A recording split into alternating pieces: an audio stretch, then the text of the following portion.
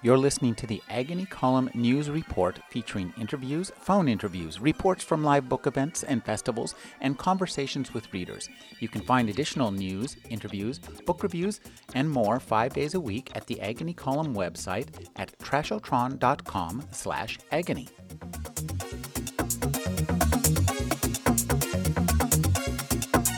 Here for the karaoke, you're in the right room. Can I do my Wayne Newton impression? Before we begin, I have a statement to read here. You'll find this humorous and yet serious all at the same time. This panel concerns legal subjects, but nothing said here today should be taken as legal advice. You should not take any answer from the panelists as an agreement to be your lawyer. Similarly, you should not assume that anything stated by one of the panelists is the official position of any of their clients. And if we understand that, no questions yet. We got to do introductions. Introductions. And actually, I was going to research all the panelists and tell you great things about them, and I was going to tell you how many works Jay Lake has published, except for I realized in the time I've been talking, I think he probably published 2 more things. So instead, I'll let everybody introduce themselves, starting on the far end. Mr. Davis. Oh, well. My name is Russell Davis. I'm the current president of the Science Fiction and Fantasy Writers of America. I'm sorry. Can everybody hear me okay? No. My name is Russell Davis. I'm the current president of the Science Fiction and Fantasy Writers of America. Those of you who are members know that we're fairly heavily involved in the current situation between the Authors Guild and the American Association of Publishers and Google Books. And certainly I'm happy to talk about not only what our position is as an organization, but what our council has told us about the Google Books settlement. Hi, my name is Karen Wester Newton. I'm a writer. Until my agent sells the book, I have only an academic interest in the copyright law. But I do work for a legal publisher and the Publishing Systems Technology Group, so I am interested in the technical side of this issue, particularly where it pertains to ebooks, because I have a strong interest in ebooks and e-readers, and I see that as the future of reading in many ways. So I'm very interested to see how this will play out in that regard.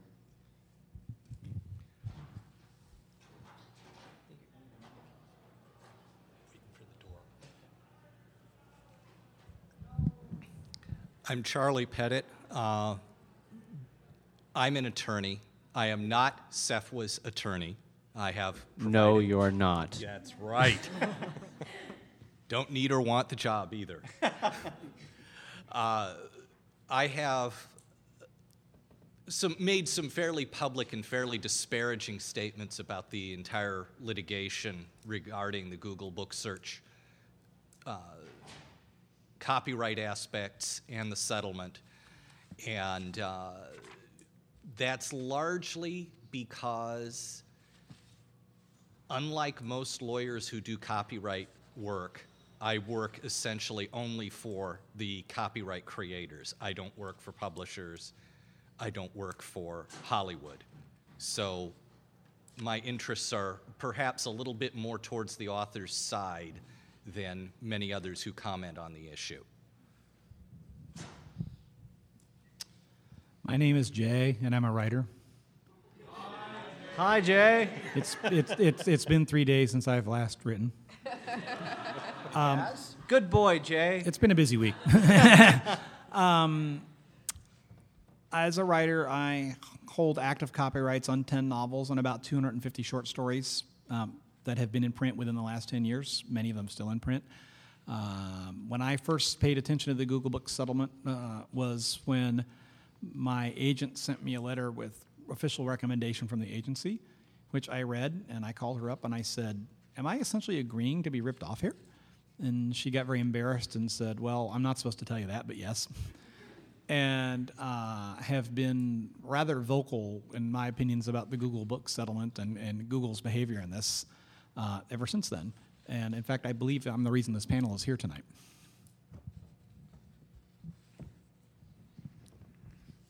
I'm Christopher Castensmith. I've worked for over a decade in the entertainment industry. I've worked as both a licensor and licensee of intellectual property. I've worked with all kinds of different products, and even once I negotiated a settlement of intellectual property rights, although magnitudes smaller than the $125 million we're talking about with this, but I've been on different sides of this issue, and so hopefully I have something decent to add, or at least make a few good quips by the end. And as your moderator, I'm Dan Gamber. I am one of the principals in Meadowhawk Press Publishing, and we're a small fish in this big pond, and very interested in the implications and the outcome of what happens with all this. With that, I wanted to actually start with a statement that came out of the Department of Justice, their report on this, and they said that this is one of the most far-reaching class action settlements in which the U.S. is aware. The magnitude and the scope of how far this reaches probably not only touches everybody in this room, but everybody in the industry. So with that, one of the first things I wanted to talk about was, did anybody see the New York Times article, when was that, just a week or two ago?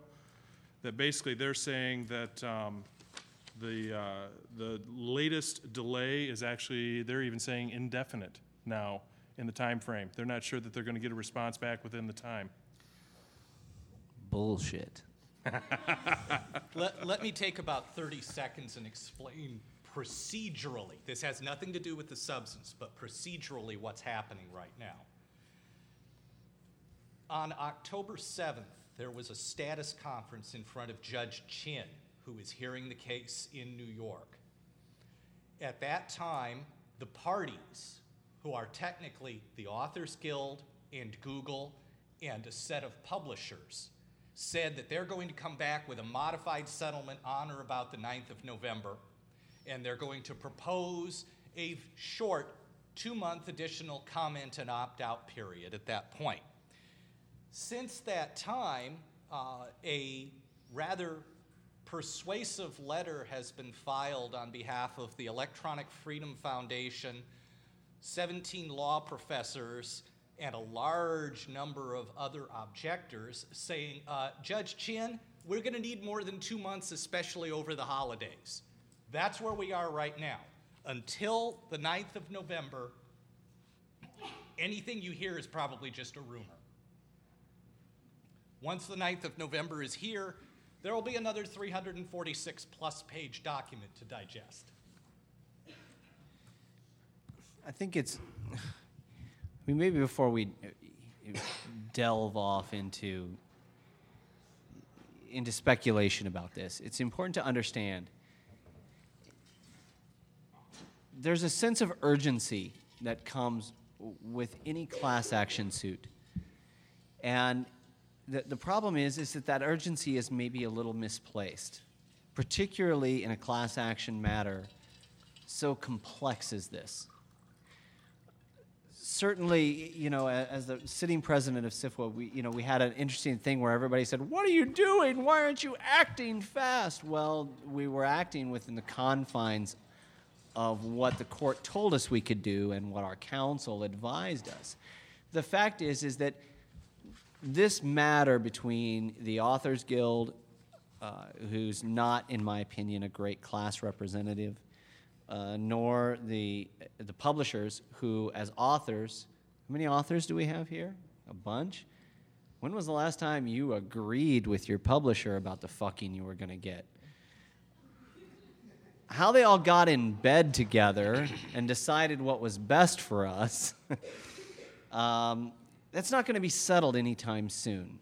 And so while papers like the Times and so on, they want to report on what the DOJ says and they want to talk about the urgency of this matter, what I want to tell you as authors is take a deep breath. Okay, the world will not come to an end on November 7th? 9th, pardon me. It will not come to an end on November 9th. It will come to an end in 2012 when the Mayans said it would. Is that before or after my book's drop date? I'm sorry, Jay, you're SOL.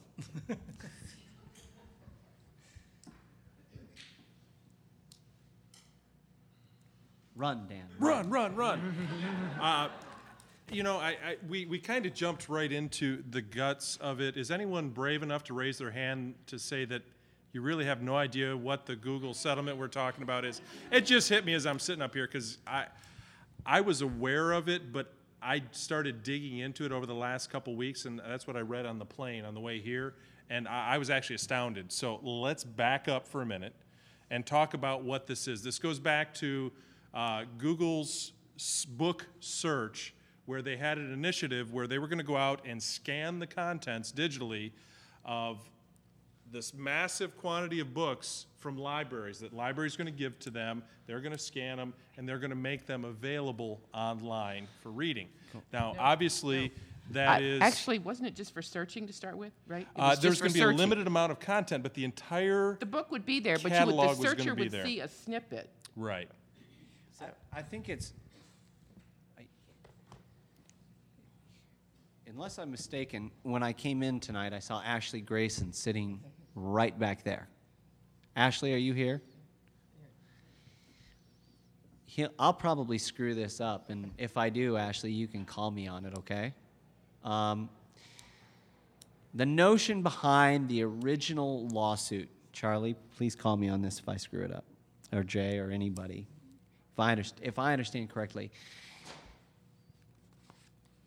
Google said, wouldn't it be cool if the library at Alexandretta was never destroyed and we could have all of this stuff available for everyone? And as writers and researchers and so on, there's a part of us that goes, yeah, that's a fantastic idea. What happened was that they fundamentally failed to understand how orphan copyright works, which is to say that this lady right here in the front row writes a book or a story, vanishes off the face of the earth, and we can't find her to get her permission while copyright is still in force. When they went about the scanning or digitizing of all of these works, orphan works, works they didn't have permissions of, virtually any library they could get their hands on, the Authors Guild and the American Association of Publishers, did I get that right, Charlie? Several members of the AAP. Thank you. Filed suit for copyright infringement. Now, this is where it begins to get a little complicated, because you see the settlement as it's been proposed does not address the original charge of copyright infringement. What it does is it tries to address, help me, Charlie, it tries to address ways in which they won't be infringing copyright in the future. Now, for those of you who don't really understand all this, basically it's this. When you sell a work, you license pieces of that work, right? If you sell a short story to FNSF or Asimov's, or you license the first North American serial rights, everybody understands that, right? But what you didn't license was the electronic rights to that story. You still own them. Google, in their infinite wisdom, says, well, it's out there, we should have it. And the part of the settlement that they're basically saying is, we're going to ignore the fact that we took it before you gave your permission, and in order for us to not get in trouble, we're going to say that you have to opt out of our infringement. Can I give a fairly simple metaphor for this? Please, Jay. The-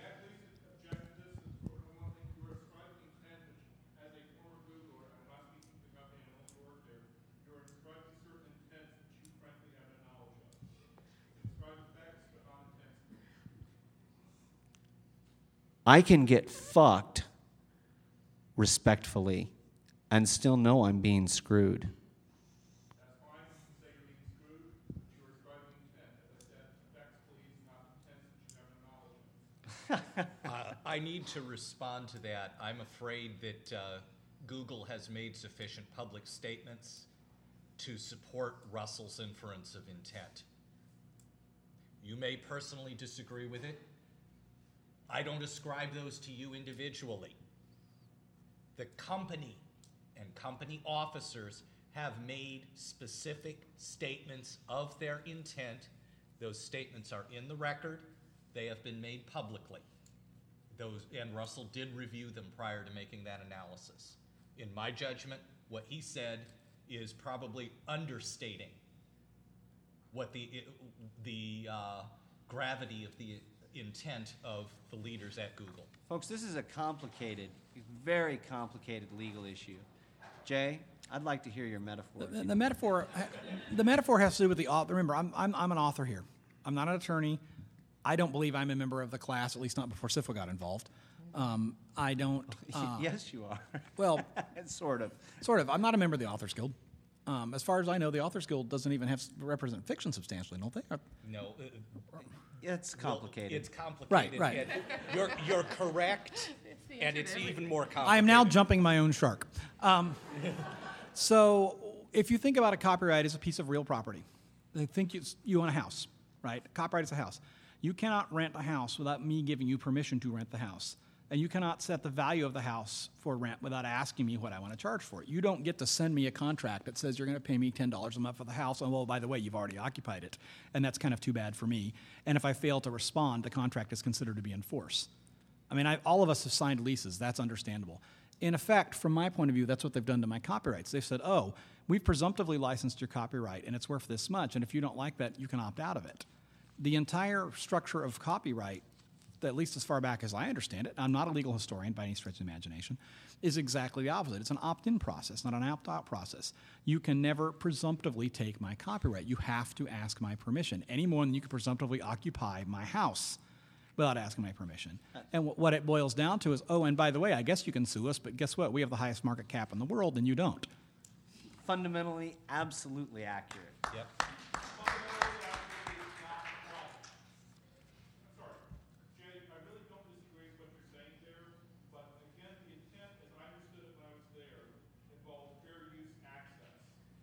Okay. Wait a minute. Let me answer because it was my analogy. To quote Russell, I don't care if it's fair use. You're creating a presumptive class of licensing to me. Even if I agree that what Google Books is doing is a good idea, and actually, fundamentally, I do. I disagree with the process. If you create and I'm not getting into the difference between case law and bench law and legislation. I can't. That is not my competency. If you create a precedent, using that term loosely, for a presumptive copyright, what's to stop Hollywood from doing that to one of my novels and then saying, oh, by the way, we think your option's worth $100. Thanks. Because now it's enshrined, just like if houses can now be occupied by anybody with a big enough bankroll who pays a small enough amount, anybody else's house can be occupied. It creates a precedent that is profoundly untenable and sabotages every copyright holder. I do agree with you on this, that it's a different precedent, but that's a little bit different from how it started, which was fair use snippets, research, library access. The problem is that fair use has never been fully legislated. And the fact of the matter is that there are fundamental disagreements in the various circuits of the court, as well as at the Supreme Court level, at the United States Copyright Office, about what constitutes fair use. Now, Jane Yolen happens to be a former CIFWA president. Now, those of you who don't know who the hell I am, and no one could blame you, probably know Jane Yolen's name pretty well. Jane doesn't like this particular deal because she thinks that if they take 30 pages of a 35-page story and call it fair use, it's called a fucking. And I won't put words in Jane's mouth because she's far more ladylike than I am, thank God. But the reality is that fair use has not been legislated, and at least fully. Charlie, am I incorrect about that? It hasn't been fully defined. There is a legislative definition of fair use. It's a complicated 4-factor test, but there are two problems with Google's initial claim regarding fair use. And they are both so fundamentally obvious that I find it difficult to believe that responsible people would have been stating that this is fair use. Item 1, there are virtually no contested cases that have ever found that copying an entire work constitutes fair use. Yet that is exactly what the point is. By building the search engine, they have to copy the entire work. The second is that those 4 statutory factors almost always in practice end up bowing to a 5th factor that's not in the statute. And this is the one that irritates me the most. That factor is administrative convenience. A huge thumb gets put on the scale every time there's a lawsuit involving fair use. The side that has the greater administrative burden, excuse me, is presumed to have, where the tie goes to the runner, so to speak. In this particular instance, there are so many administrative burdens on both sides that I don't know how you could make that decision. Isn't this also a case where the technology has gone so much faster than the law? I mean, a lot of these laws were written when these things weren't possible. So that's part of the problem. But the issue isn't the technology. The issue is the creation of a class of copyright license proactively. I mean, again, I'm not arguing with intent because, frankly, I don't care about the intent. I care about the outcome. Well, I think once Google says they're going to sell books, they sort of make it difficult to see it as anything less than making money out of it. As an author, I mean, really the bottom line, though, is what you say, Jay, in that I create a piece of work, I own the copyright and all the licensing rights thereunto, whatever I sell. You don't get to come to me ex post facto and say, hey, I took this and I owe you $5. And you know what the advice from both my agent and my publisher was? Was go ahead and take the settlement and take the money because it's probably the best deal you're going to get. And I said, so I should agree to be rolled because it's convenient and we'll get money out of it? There's that administrative convenience again. Yeah. But it's like fighting a parking ticket, right? It's at some level. You know? In many ways, it's even worse than that because at least when you're fighting a parking ticket, you don't have to go hire a lawyer. Yeah. Okay, actually, let's step back from 1 minute because we kind of got stuck down in legalese, and I want to back up a little bit because it's very complex. What happened once Google did this and the class action lawsuit was filed, they spent the next 4 years with the 2 interested parties and Google coming up with this settlement. And the settlement is what was just reviewed by the Department of Justice within the last month or so. And what that settlement, if you want to see more information about what that settlement is supposed to do, there's 2 websites you can look at for that. One is books.google.com, where they, in glowing flower terms, tell you about how wonderful this great settlement and the new world of electronic books is going to be for all of you. They'll tell you about how the book search works, the library project, the partner program, and, oh, wait, they're actually going to sell books as well. So once you search and you find something you want, you can actually then buy it. But don't worry, ma and pop bookstores, they're still going to tell the consumer that you have a copy of the book too around the corner from them.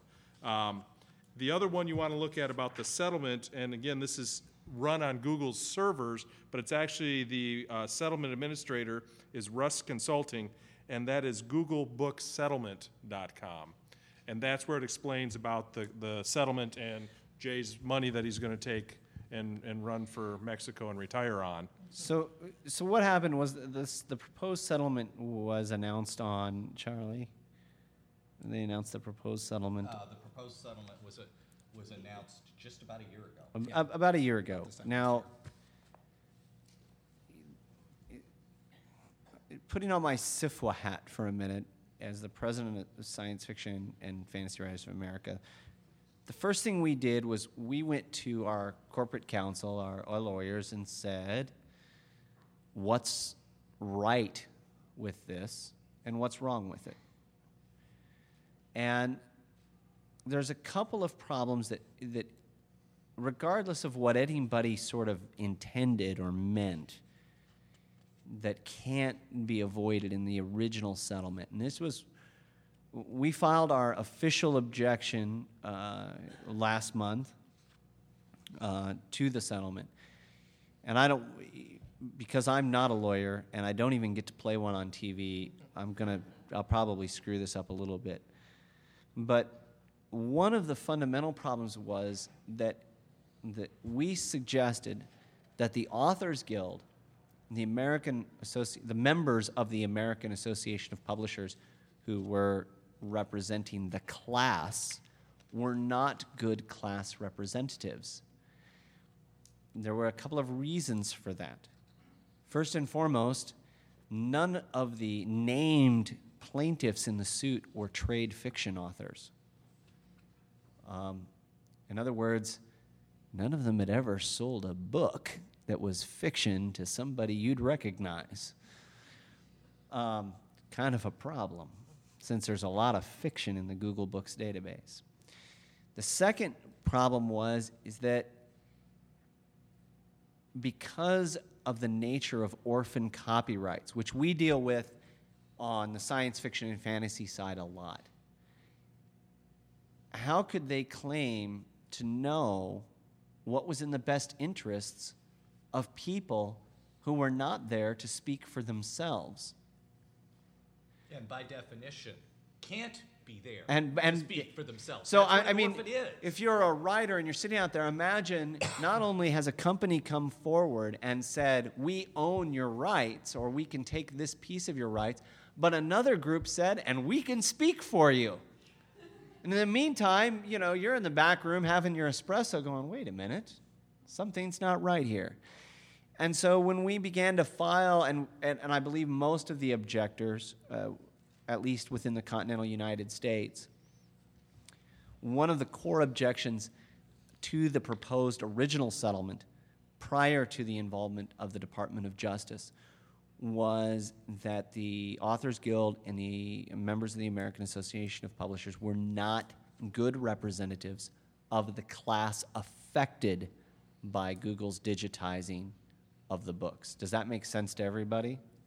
Well, and the objectors are not just authors. There's countries and states who are filing objectives. And again, I mean, when it really started to roll out in all of the, was it France? Yeah, France just now has filed, I think, for France, the last couple weeks. Germany, Spain. Some of these other countries have said, wait a minute, you're really affecting the copyrights of our members within the entire country here.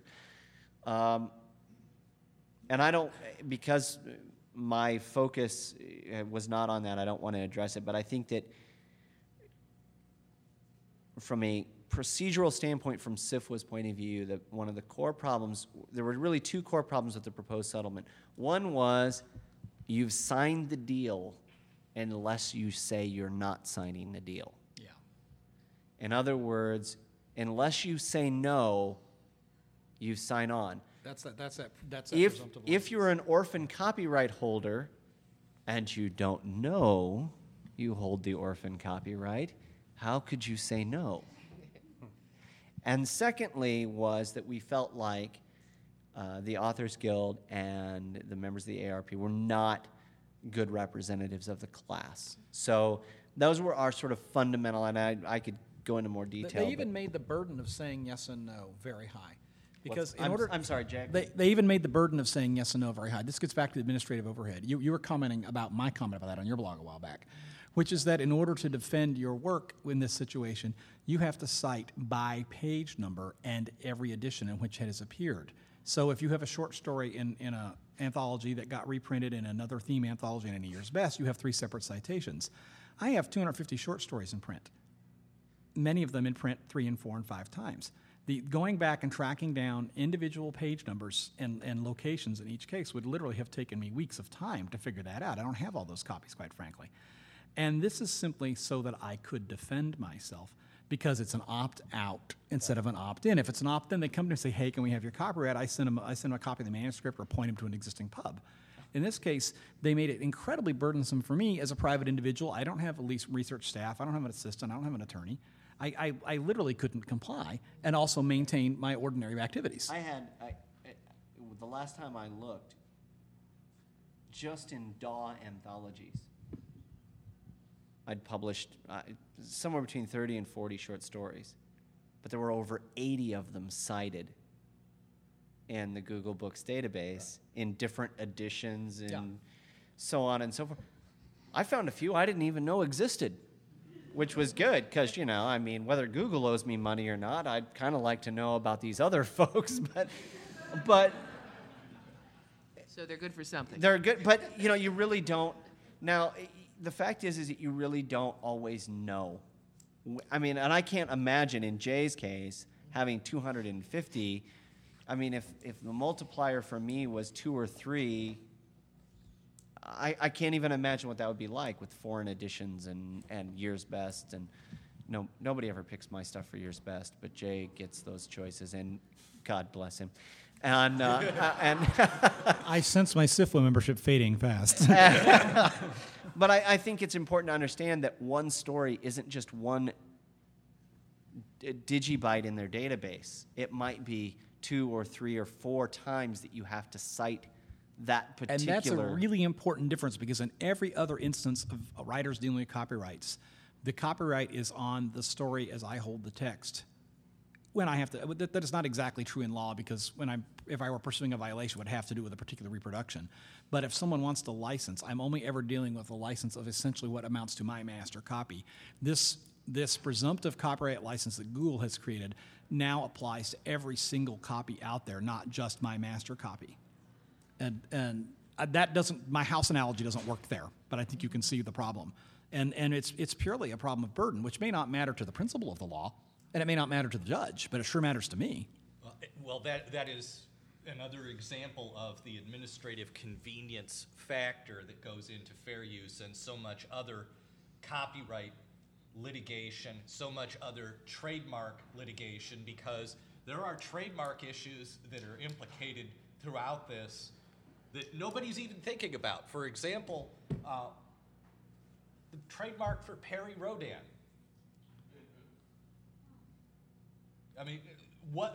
Nobody really cares as much about the exact reproduction of those texts, which is largely translated from German in the first place, but what protects Perry Rodan besides copyright? Trademark. It's nowhere considered in that settlement. That's just one example that would be obvious to this audience. I'll give you one from me. I wrote a book for iBooks, which is now bankrupt and in receivership, under a pseudonym, in which I shared copyright with 3 other parties. Who gets to claim that on the Google Books settlement site? Whoever's first. Well, obviously, as SIFWA president, I'm first. But but the fact is, there's no way to fundamentally do that.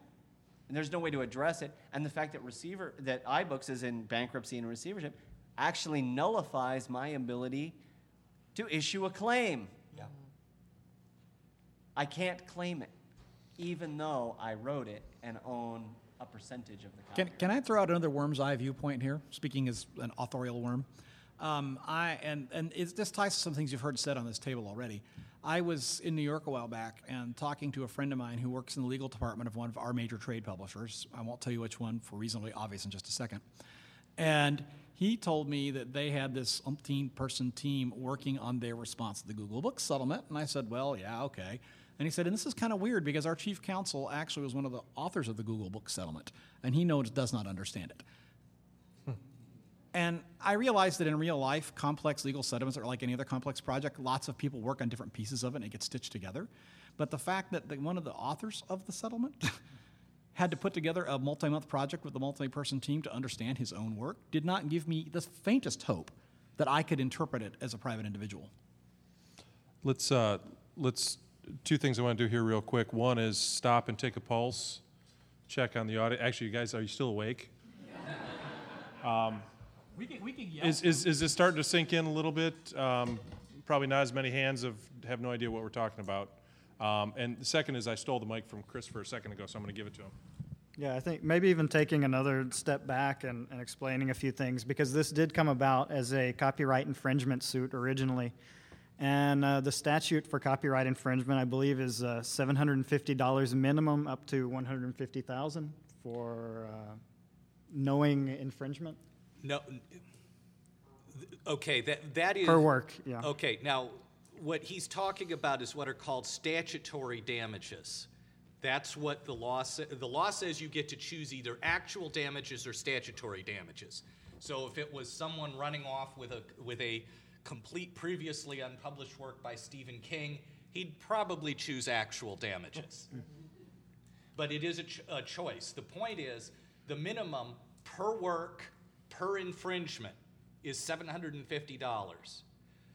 The ordinary cap on it is $30,000. But where it is knowing and willful, it is $150,000. Now that's a cap. There is no guarantee in there, and the amount of statutory damages that's in a particular case is set by the judge, not even by the jury. The jury does not award statutories. And Mark, my understanding is that the original findings were that Google, should they have been found guilty, Would have been knowing and willful. as There's knowing no and question. willful copyright infringement, would have owed over $1 billion Yeah. to those who infringe it. For those of you thinking that the $60 per work settlement is a good deal, but that's my understanding, is it was over $1 billion. So that's where I'm getting. Just to understand. So originally it was about copyright infringement, which let's say theoretically the minimum settlement per work would be $750.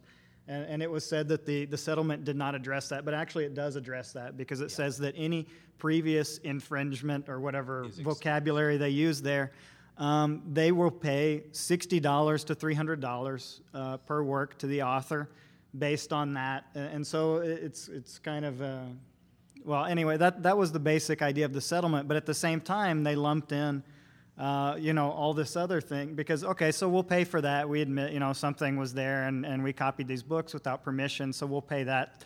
And most people seem to say that will be $60, the payment, if this settlement goes through per work, because a lot of authors have gone in and opted into this. But then, on the other side of that was basically a complete blanket amnesty for them to digitize any work before 2009 and put it into this database. So basically, the Authors Guild was taking it upon themselves to hand over copyright of every work before 2009 over to this book registry based on this settlement. Which also created an agency relationship, didn't it? Yes. Yeah. Which, again, I didn't give permission for that. And so from it also just, created an agency relationship for the copyright holders, which I, as a copyright holder, did not give permission for. And so basically one of the major, and what's funny is a lot of the protests don't even, or the opposition doesn't even come to this, but copyright up till now has always been, a definition is transfer of copyright is only by writing from the owner of the copyright. So, the idea here is, how can the Authors Guild transfer over all of this copyright without permission of the authors, without it being in writing? But once someone opts into the settlement, they're opted in. Whatever comes out of the settlement, whatever is decided, it's binding to the people who opt in. So I think that's important for everyone to understand, at least all that dynamic up till now. And because of the opt-in dynamic, and opt-out dynamic, if you ignore it, it doesn't go away unless that's eventually struck down. It's like, if you're not here, raise your hand. We're at the halfway point. I see hands out there. Let's move to you guys. I'm not going to know names or face. Blue sweater, yes. Look down. You'll see you're wearing blue. Gray?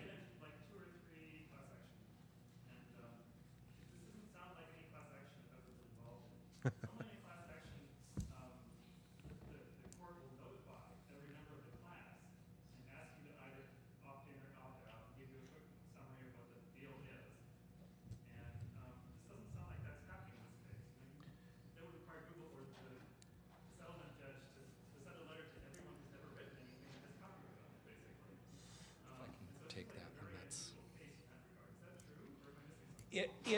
It is unusual, but it is. the bare description of what you just said is authorized by law. Had there been adequate notice, there are circumstances under which the court can say publishing the notice is good enough. Whether the Authors Guild and Google have done enough to publish the notice is another question entirely. But it is theoretically possible for this to happen without a specific notice arriving in the mail to you that you have to sign for and return.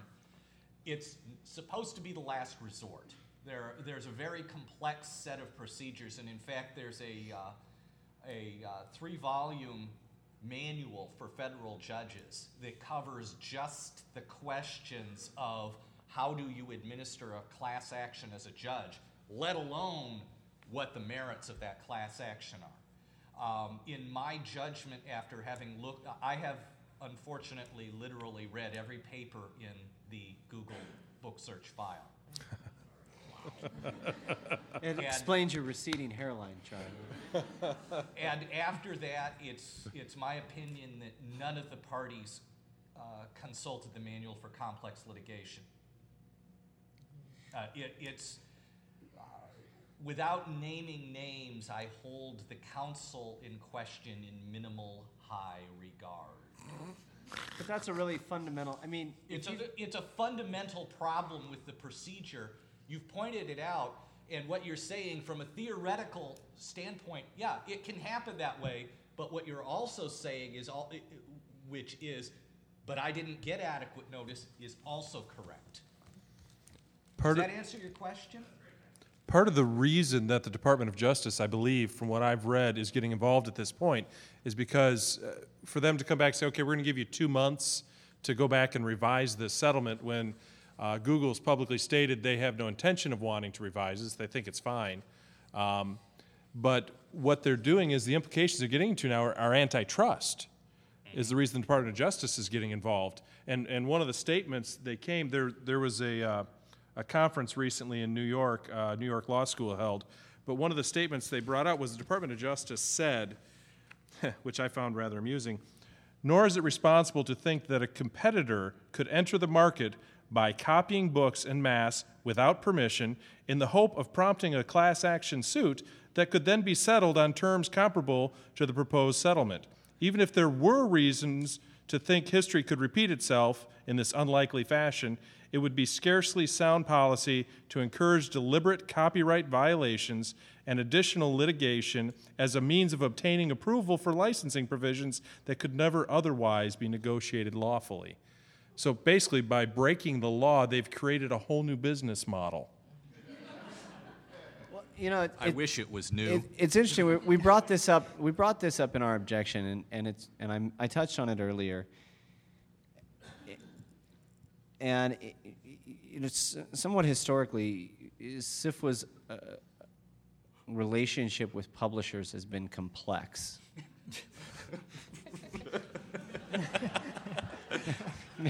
Maybe a little too complex. Thank you. But in actuality, one of the things that I've advocated, at least since I've been involved, is that SIFWA needs to have an attitude that good fences and good bridges make good neighbors. But fundamentally, if I take off my hat as SIFWA president and I put on my hat as a writer, the interests of a publisher are fundamentally different than mine. My interests as a writer are to make money by selling certain rights for as much money as I can possibly get for the least amount of time I can offer them and get my money. The publisher's interest is to buy as many of my rights as they can possibly convince me to give up for as least amount of money as they can possibly pay for as long as they can hang on to them. How did the Authors Guild and the American Association of Publishers get in bed together on this? I'd like to follow on to one point there. This will be real quick. Thank you, please. Has anybody noticed that there is a major publisher that is not at all represented? Has anybody seen any of the Bertelsmann Group open their mouth at all? They're not one of the publishers that sued. They didn't opt in, they didn't opt out, they've filed nothing. There's a very simple reason for that. A few years back, there was a case called Rosetta Books regarding who owns the electronic rights to a book once it has gone out of print. This should sound a little bit familiar to what we're dealing with right now. The opposing party in that was Random House, which is now a unit of Bertelsmann. I don't want to waste more time connecting a lot of dots, but it makes a very interesting connect the dots picture of some of the other struggles that are going on behind this that also feed right back into the antitrust objections that the Department of Justice made. Wow. Yes, actually, I remember. I would think the traditional publishers would have a vested interest in this as well, because they're trying to sell the books themselves, and to have an electronic publisher come in and undercut them, You, hurts them as well. I don't know that it necessarily does. And the reason I say that, and I'm not convinced that you're wrong, and I'm not really convinced that you're right, is that with few exceptions, I don't think most traditional publishers within the framework as we know them, Bertelsmann, Viacom, Sony, all of the little independents that have been absorbed by them, Del Rey, and so on and so forth, I don't think they really know what's going to work in terms of ebook licensing. And so it's a little bit like going to the farmer's market and not knowing what kind of pie you're going to make. They're going to pick up an apple and an orange and a handful of cherries and a pear and a peach, and they're going to hope that when they get home it turns into something edible, because they don't know which of the fruits is ripe yet. When they figure it out, I can promise you that they'll be the first ones in line at the apple cart. But I don't think right now they know, and so it seemed better to them. And Charlie, you may have, or Jay, or Chris, you may have a different perspective on this. My feeling is they felt like it was better to throw into this ocean than to not throw into the ocean at all. Who was they? Who was they in your Publishers in they general. being the That is not a bad interpretation of what my publisher told me. And what my agent told they me. didn't know what was going to work. This might, so let's grab on while we Yeah, can. we're getting Well, some they- money out of this, and we're getting a structure we They can understand. also can see that Google's golden. Anything they touch grows, and if Well, it doesn't, and it disappears that- quickly. There's a problem here that you're just touching on, which is this settlement and this issue that I get hung up on about this presumptive copyright, and which is frankly thievery from my point of view, benefits about 99% of the people in the United States. It's only the few thousand or tens of thousands of us that actually hold material income-producing copyrights who are adversely affected. The vast majority of the voting public, of the stockholding public, of the reading public, has more access and freer access to more information. And so from most people's point of view, this is a good idea, which makes it hard to fight because nobody gets outraged about it. Except for the part where if you don't get paid a living wage, well, you don't get paid a living wage, but if you don't get paid, then there's no impetus to. But that's a long-term abstraction to people who simply want access to a book. And it seems to me that in Europe there has been a lot of moral outrage. Certainly after Frankfurt, there was a lot of press about how they're just sort of indignant. In that in reality, and something that you just said, Jay, sort of sets us off, is it's very difficult when it comes to something as bland a topic as copyright, Which nobody understands anyway. which nobody really Even those of us who should. It's very difficult to draw a distinction between information and entertainment.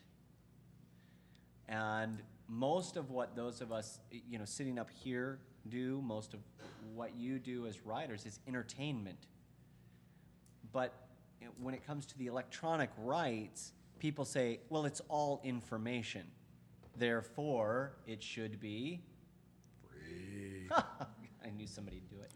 And so it's I think it's, I'm not saying it's impossible, it's certainly not impossible for us to draw that distinction, but in terms of the law, I think it's difficult to draw that distinction. And you know what's stupid here? What's really, really, really stupid to my mind? Because to what you were objecting to near the beginning of the panel, I actually think what Google is trying to do probably is a good idea. I mean, just looking at it sort of abstractly. And if Google had said to me as an author, oh, we'd like to do this, I would have beat a path to their door to be included under almost any other regime. And instead, they've turned this into through the mechanism of the settlement, not the original project, but the settlement, have turned this into the biggest foobar I've seen in my relatively limited lifetime as a published individual. There's an old saying that a lot of people are fond of, that it's easier to ask forgiveness than get permission. The problem with that statement is that it very well might be true when you're talking about using the car on Saturday night to go out and on a date.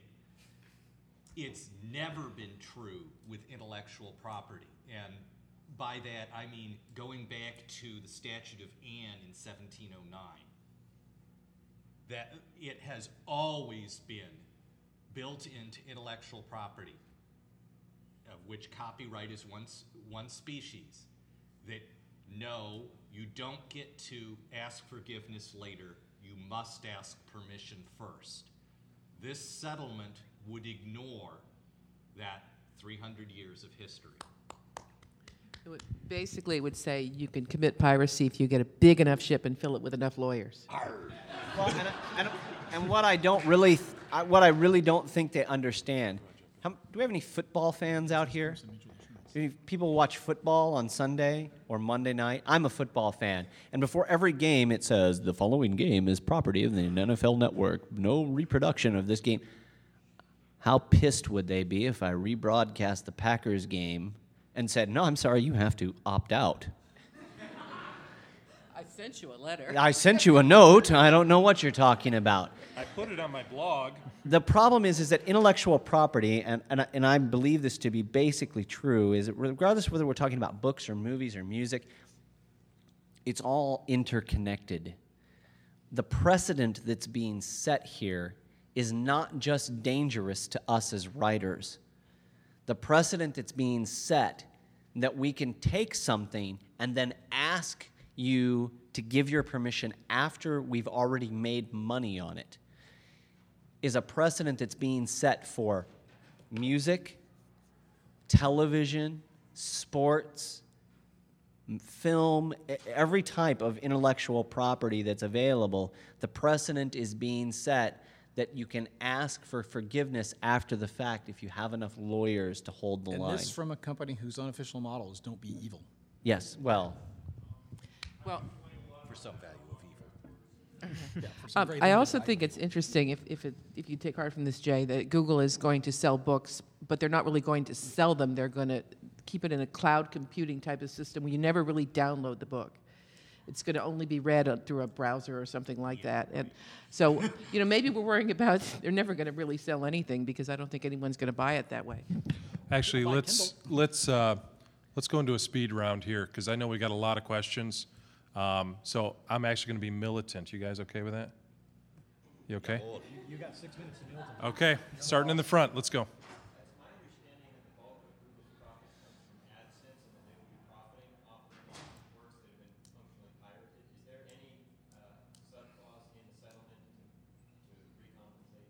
Yes. But nobody can figure out what it means.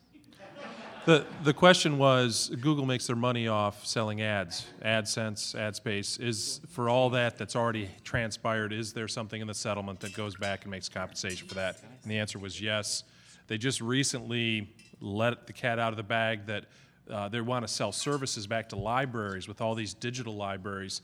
Well, again, they're going to have to pay extra if they don't want Google AdSense on there, which is there's more objections to. Moving on next. Moving back, hands. Yes, Red. I work for Amazon and I'm a publisher, and I think the fundamental problem with this settlement is I wish we had violated copyright and we were in this settlement with Google to get the settlement. And that shouldn't be the case for violating copyright, where you will say, geez, I wish I'd done it because this settlement is so great. And that's why this settlement is horrible.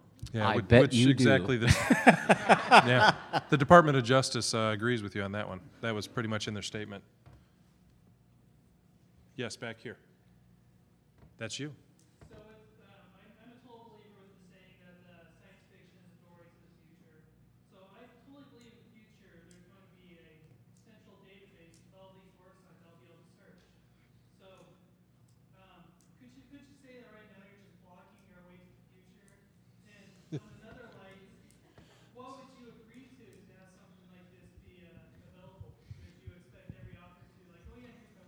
it's not the money; it's the principle. I would have done this for free probably. What I don't want is someone proactively creating a copyright license. In other words, I don't want that forgiveness rather than permission model. The actual digitization I don't object to. I mean, there might be nuts and bolts there. It's the precedent they're setting that is profoundly destructive, not the actual act they're committing. Yeah, there's a lot more at stake than just setting up a registry here. Google gains a lot of power out of this settlement. They can data mine what's on there. They can data mine the habits of people that are going to the sites. They can sell that to other places. They get a massive commercial gain out of this just because they're the initial partner, just because basically they're scanning books and they're paying to set up this registry. They gain significant commercial advantages over that. So you need to take that into account and look at what's going on there. This isn't the government setting up a database, using taxpayer money or something like that. This is a commercial venture in many ways. I think it's worth noting that 10 years ago, CIFWA was one of the first organizations to recognize that electronic book infringement, or piracy, as it was commonly called at the time, was maybe a problem.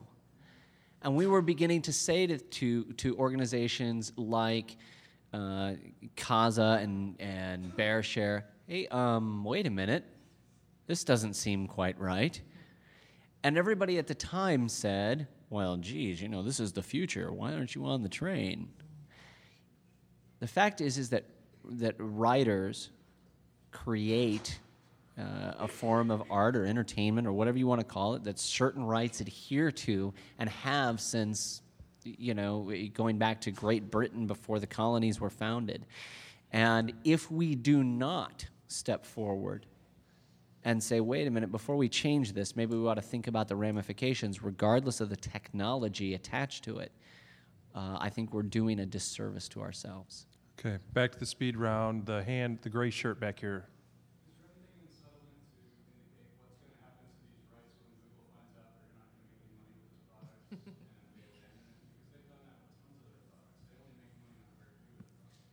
It goes back to the $1 billion and we each get a share? No. Wait, sorry. That is one of the slipperier sections of the settlement. And it's up against some pretty stiff competition for that award. What in theory is going to happen is that there's going to be an author's rights registry created. You should think for a moment, gee, that sounds a little bit about like what songwriters have. And didn't the Department of Justice break that up about 15 years ago? Yeah, they did.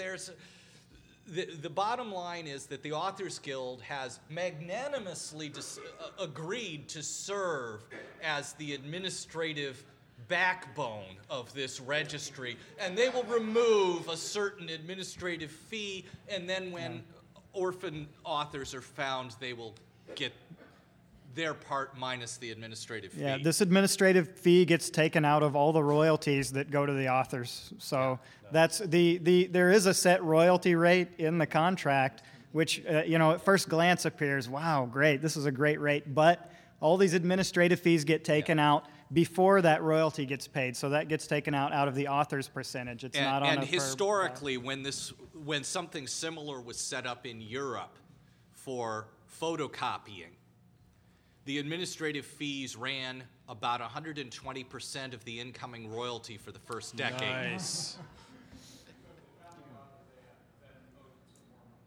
Yeah. Pretty much. With that, I have to apologize. We're out of time. The next group's coming in. Thank you.